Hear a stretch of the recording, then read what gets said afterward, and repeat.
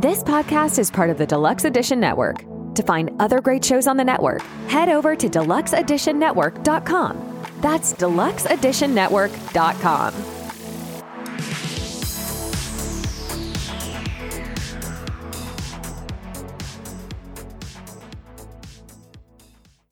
It's never too late to turn your life around.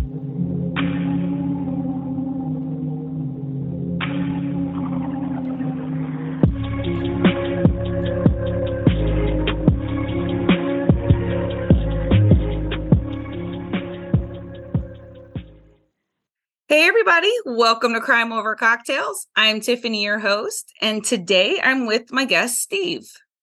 Hi, Tiff. How are you today? I'm great. How are you? I'm good. I'm real good. Just to give you a little background about myself, I'm 74 years old, retired from the custom clothing business. I have been married for 50 years to the same woman, and I have 3 daughters and 2 granddaughters. My life was pretty good in the beginning, and then some things happened, which led to a diagnosis of bipolar disorder. And that's what we're going to talk about today, because it has been a difficult life, you might say. Yes, I've heard that from many people that have been diagnosed with bipolar. It's hard because there's such extreme highs and such extreme lows, and they're hard to handle. So you said this transformation started around the age of 9? Well, when I was 9 years old, I was sexually assaulted. And right after that, my first bout of depression hit. This was in 4th grade. And I had no idea what was going on. I was a pretty good athlete, had a lot of friends, a good student. But all of a sudden, I didn't care anything about it. I thought I wanted to die. I was worthless. Nobody loved me. And this went on for several months. And those listening cannot imagine what it is to be that depressed. I can tell you all day long what I felt like, but you won't understand. They won't understand how bad it really is. So that went on for a few months. And then for the rest of my grade school, it really went pretty well. And I want to tell you something. When I was sexually assaulted, what I decided to do was to tell nobody. I locked it away in my mind. I was only 9 years old. What did I know what to do? I thought it was my fault. Do you mind if I ask who did the assault? Well, I don't know. I was at a movie theater on a Saturday with my friend, and I went to go get a Coke. And a guy bought my Coke for me and said, I need to show you something. Stupid me said, okay. And then he took me into the restroom. I don't know what the guy looked like. I guess that's one of the good things about it, because I don't have an image of him surfacing in my mind all the time. I have no idea who he was, and I have no idea of what all he did to me. I know some of the things, but I don't know what all happened. So I decided to never tell anybody, and I didn't for, this is 1958, about 30 years. My wife didn't know until 2015. You know, it's kind of amazing what your mind can tell you to do. And at that young age, I had no idea what happened. I didn't even know that kind of stuff could go on. So anyway, you got to realize that bipolar is like big highs and big lows, but I was never manic myself. So I just had fairly high, not the destructive high mania, and deep, deep low. So because when you're in mania, you think you got the world by whatever. And you go out and spend all kind of money. You buy cars, you hurt people, you ruin your marriage, and you come down with a big thud, and your whole life is screwed up, and you're in debt, and that's the way it is. And at that time, you then go into a deep depression, and can't do anything, like I've already said. And then the mania comes back. So it's like a roller coaster ride that no one wants to take. So luckily, I never had the mania. I had just a deep depression. So for the next 2 or 3 years, that's kind of the way it went, but it was never as bad at that time as the first depression. And then I got into ninth grade and it got really bad.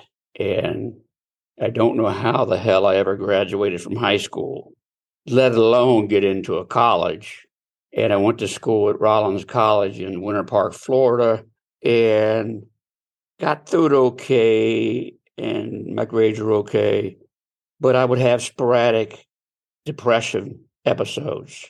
Then right after I graduated, is the time that it was the worst of my entire life. I got out of college and started having suicidal ideations. And I was a swimmer for almost all my life. And one day I went to the pool and started swimming laps. And every lap, a voice in my head would say, kill yourself, kill yourself. And that led to an altercation with my father where a knife was involved. And the next thing I knew, I woke up in the hospital. It's called Harding Hospital. It was in Worthington, Ohio. I live in Delaware. I used to live in Delaware, Ohio. So Worthington was about 15 minutes. And it was a pretty famous psychiatric hospital in that it had basketball court, it had a tennis court, had a lot of different stuff because their belief at that time was a combination of therapy, medication, and hard work. So we would get up in the morning, everybody would run and do calisthenics and work out. Then you'd be sent out to do some physical labor. They had about 40 acres, so we had to go over all the 40 acres. And anyway, what that did for me was to get rid of the suicidal ideations. Oh, I want to tell you something. This is kind of important to know how psychiatrists can screw up. When I was in my intake to go into the hospital, I had a psychiatrist who I didn't know. They had whoever was on duty at the time. And he says, Steve, I just want to tell you, this will only last 4 weeks and then it will go away. 50 years later, I'm still waiting for it to go away. So sometimes psychiatrists screw up. Yeah, that's something that never goes away. It's a lifelong journey right there. Right. Did they at least help you process what happened to you? Help you try to discover anything? Or was it literally just keep you busy and pray for the best? Oh, no. There were a few medications back then. None of them worked for me. In fact, as I recall, every one of them made me very sick, like the flu, bad flu. But as I recall, there were only a handful of medications, not like it is today. My regular psychiatrist diagnosed me with clinical depression in 1972. That's when they started trying all of those drugs and none of them worked, and I got worse and worse and worse. So in 1978, after 6 years of going through all that, psychiatrist and I met for a therapy session, and he said, you know what? I think I made a mistake. I think you're bipolar. Well, hell, I didn't know what bipolar was. Never heard of it before.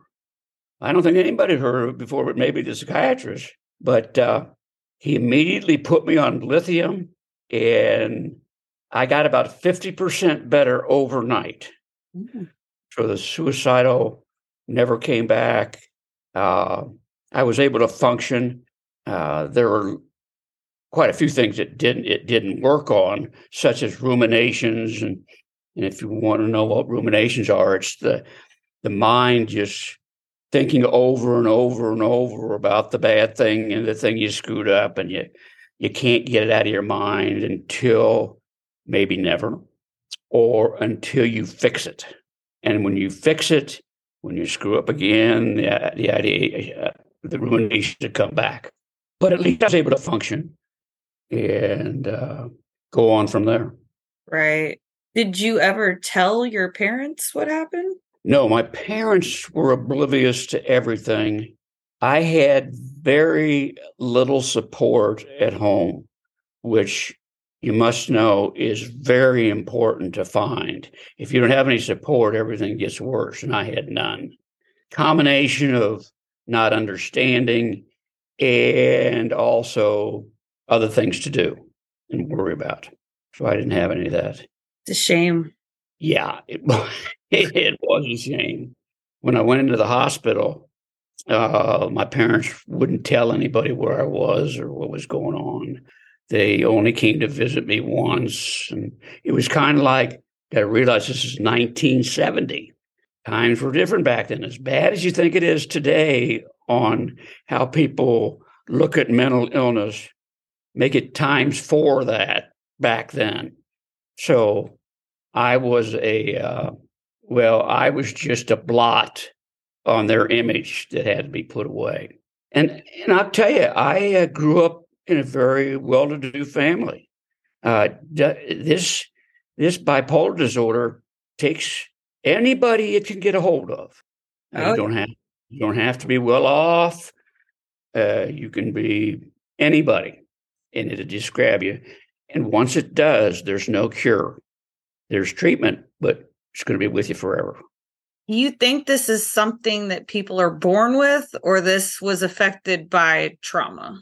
Well, I've looked into that over these years, and I think it's a combination of the genes you have from your predecessors and the trauma. I don't think you can leave out the trauma, and I don't think you can leave out your ancestry. Also, there's a makeup that each one of us has and how we deal with things, and that's part of it too. So you can't just say that one day this bipolar disease jumped out at me and said, I'm taking you over. It's just, there are reasons. But problem is, you can't find anybody who really knows the answer. Be something interesting to look into. Because I know like multiple personalities, stuff like that comes from trauma. So maybe it also triggers other mental disorders, psychopathy, or who knows. Yeah. You did psychotherapy, right? Yes, a lot of it. When I was first in the hospital, I think I was going 3 times a week. And it helped, but there just wasn't enough there weren't enough medications to help. So nowadays there's a lot, but still, if you really want to know the truth, only 50% of those with mental illness get help from the medication. The other 50%, I was one of the 50% that got help, but the other 50% has to do it with treatments that don't involve medication. I can never think of, whenever I get on one of these podcasts, I can never think of the ones that they have.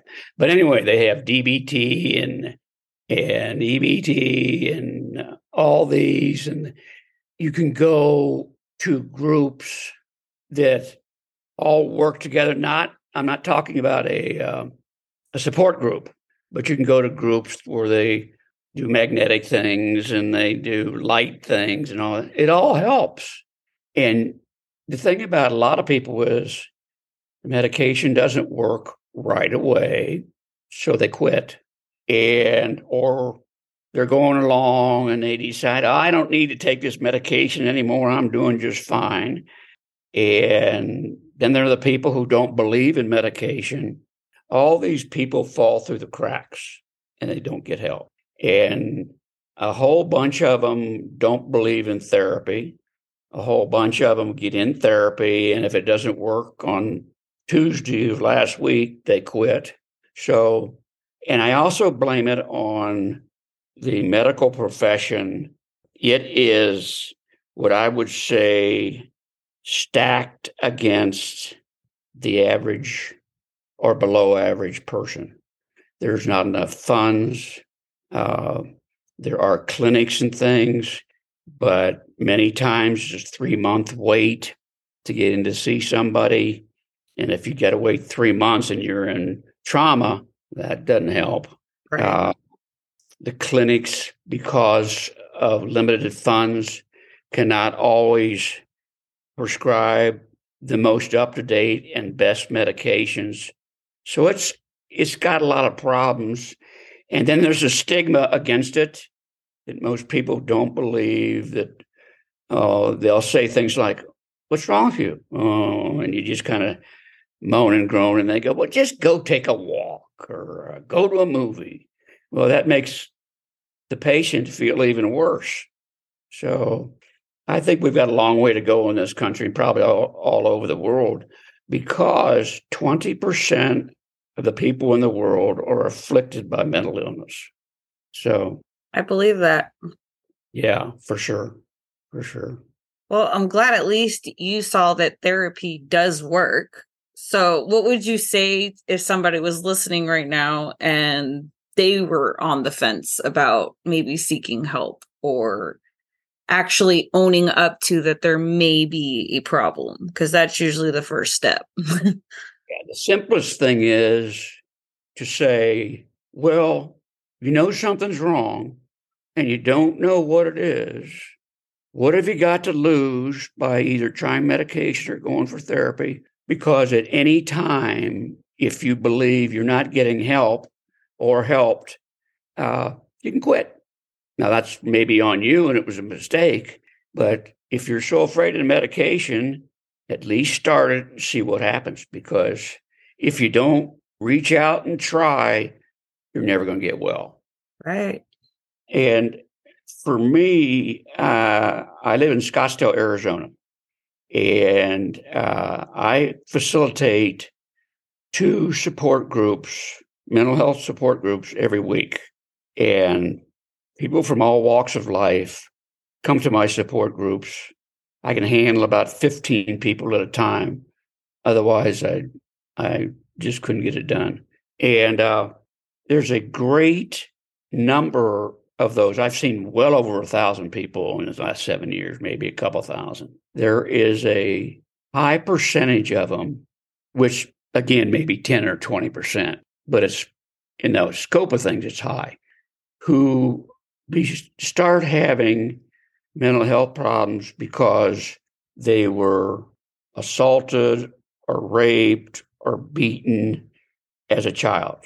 And the scars from that are just too much for them to handle. And these people who are coming to my groups are some of the ones that don't get any help or can't get any help. They're the ones that maybe medication doesn't work for. But there is a truth that there's a lot of people out there who just treat other people like garbage. Yes, unfortunately, I think we all see that every day, and it's disgusting. Yeah, it's pretty bad. I had one fella, a kid, about 12 years old, who, if he did something wrong, his old man would take him down to the basement, tie him to the post, and burn him with cigarettes. So, and you think, oh, that can't happen. There are plenty of ways that these sadistic people take it out on their kids. And then they want to know why their kids grow up to be serial killers or shooters or bullies themselves. Yeah, it can't be blamed on them, they say. I was just trying to make him feel he didn't do something right.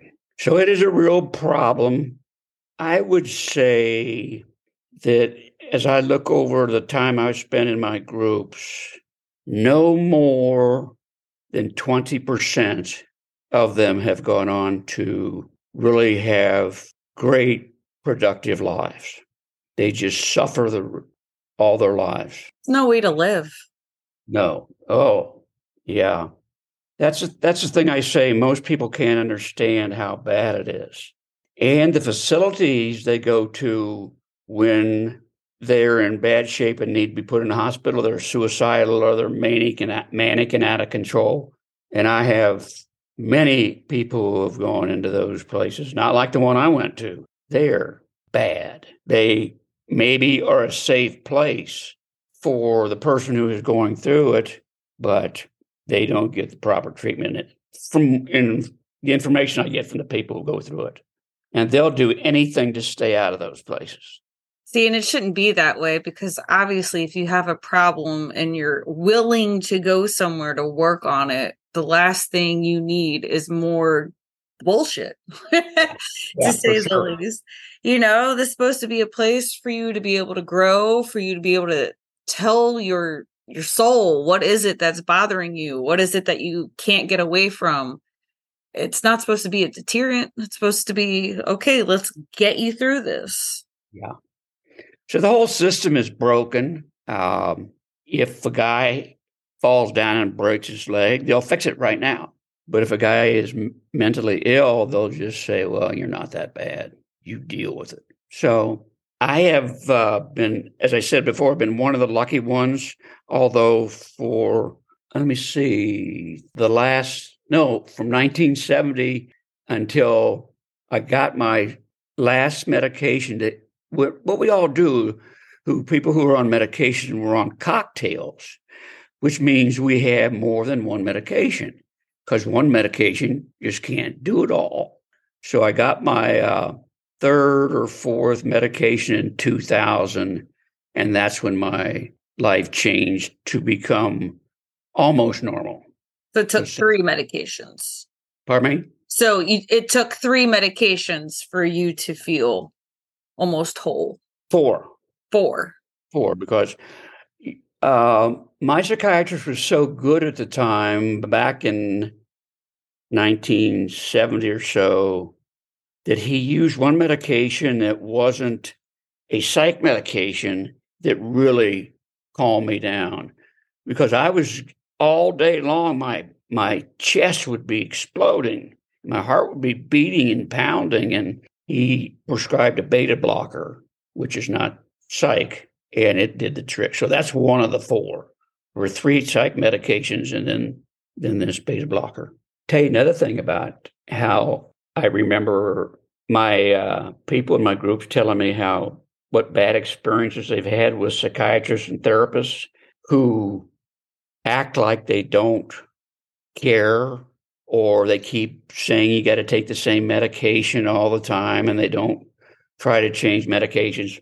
And you got to realize that just like any other business, the poor number of therapists who really don't do the right thing is very small. But I still hear about them all the time. And it makes me think back to when I was with my old psychiatrist, and this was about 1985, and I got up the guts to tell him about my sexual assault. I told him. He didn't even acknowledge that I said it, just went on to something else. So as good as he was, he really let me down on that one, because that had taken 30 years to be able to voice it, and he didn't give a damn. Wow. So things can happen, and you just never know when. Right. That's discouraging, because that should have been a huge red flag to, okay, maybe We this. never did talk about it. So, if you become someone who is clinically depressed or bipolar or schizophrenic, any of the illnesses, you have got to become a hard-ass advocate for yourself. You've got to be the one who says, hey, doc, this shit isn't working. Put me on something else, or raise the dosage or something, because the psychiatrist and the therapist don't really understand, if you just say, I'm not doing very well, what that means. They don't know if it means you're jumping out of your skin or you're just a little nervous. So you've got to tell them everything so they can direct their treatment plan, what is actually going on. And I found out all this stuff that I'm talking about through years and years. If I would have known about when my doctor said, oh, that assault doesn't mean anything, I would have challenged him, but I took him at his word. Stupid. So that's what we talk a lot about in our groups. Stand up for yourself, and you'll be a lot better off. Absolutely. No one's going to have your best interest like yourself. No. And you know what you need. Well, for the most part, sometimes we don't. And sometimes we can fight like hell. And then, hey, what do you know? It worked. So it goes both ways. But absolutely. Do you think that if you would have told someone when you were a child and then saw the proper channels back then, if that would have made a difference in your life? I don't have any idea because 1958 was the dark ages as far as psychiatric treatment goes. And also, today we know that men rape men and women rape women and the whole gamut. Back then, I kind of got the impression over the years that it was a man on woman thing. So if I would have stood up for myself and said something, they would have gone, no, that doesn't happen. So I don't know the answer to that. I was a kid. I was scared. I was blaming myself. I asked myself, why did he do this? Why did he pick me out? I don't have any clue what I really should have done. Well, right. You were a child and caught off guard, to say the least. Yeah. You just wanted your Coke. Yeah, and popcorn. I didn't get the popcorn. I mean, when that was over, did you go back to your friend and watch the movie? Yeah, and I didn't tell him anything.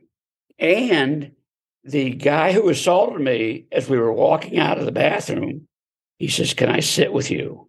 And I said, "No, I don't." So one thing I never did understand was, we were in there for 20 minutes. How could nobody else have come in? Was there somebody guarding the door, or did they lock the door? I don't know. After all these years, I don't understand how he pulled it off. Right. I mean, yeah, you would think somebody would need to use the restroom, unless maybe all the movies were like starting around the same time. No, because at that time, you probably don't realize this, and most of your listeners don't realize it. At that time, on Saturdays, they would have double features. And the first one was maybe an hour long or whatever.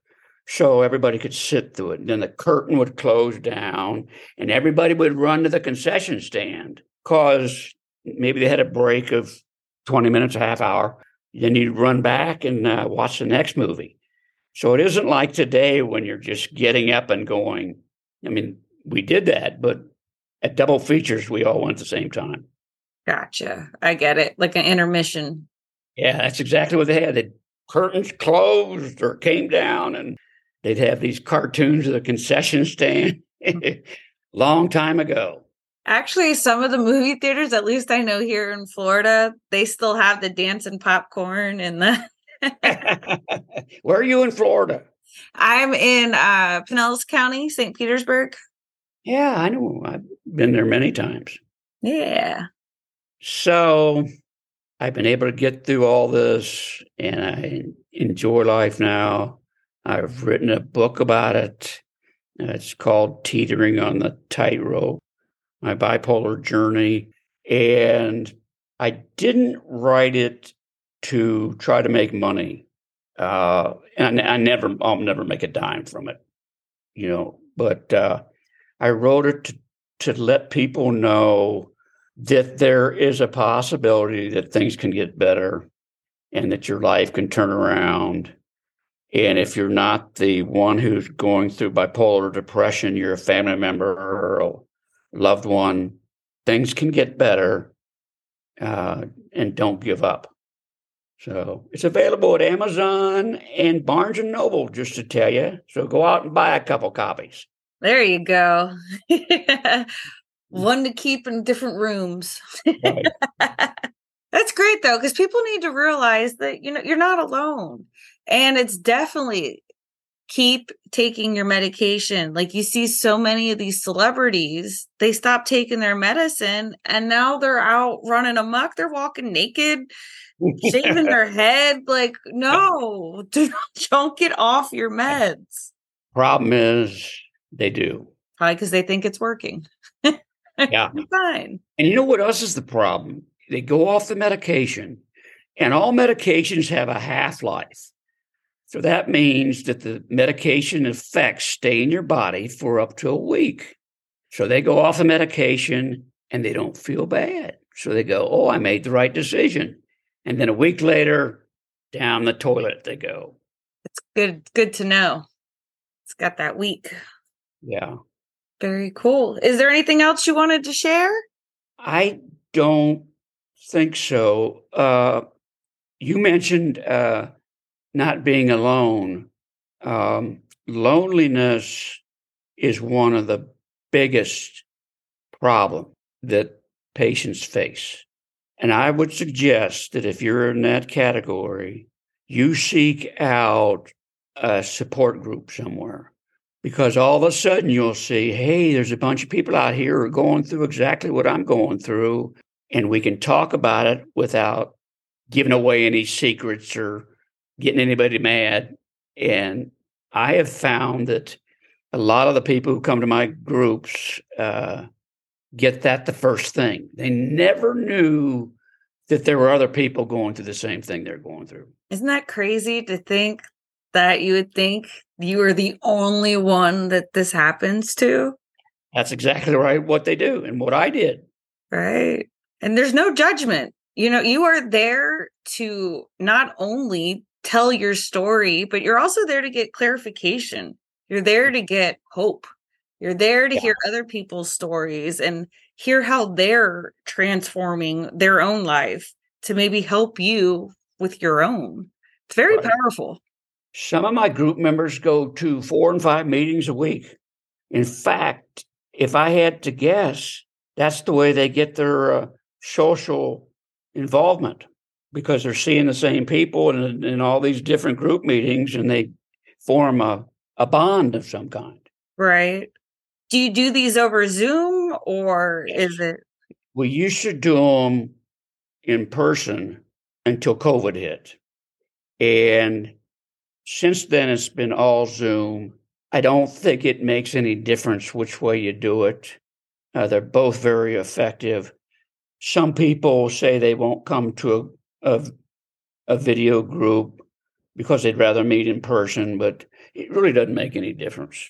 Right.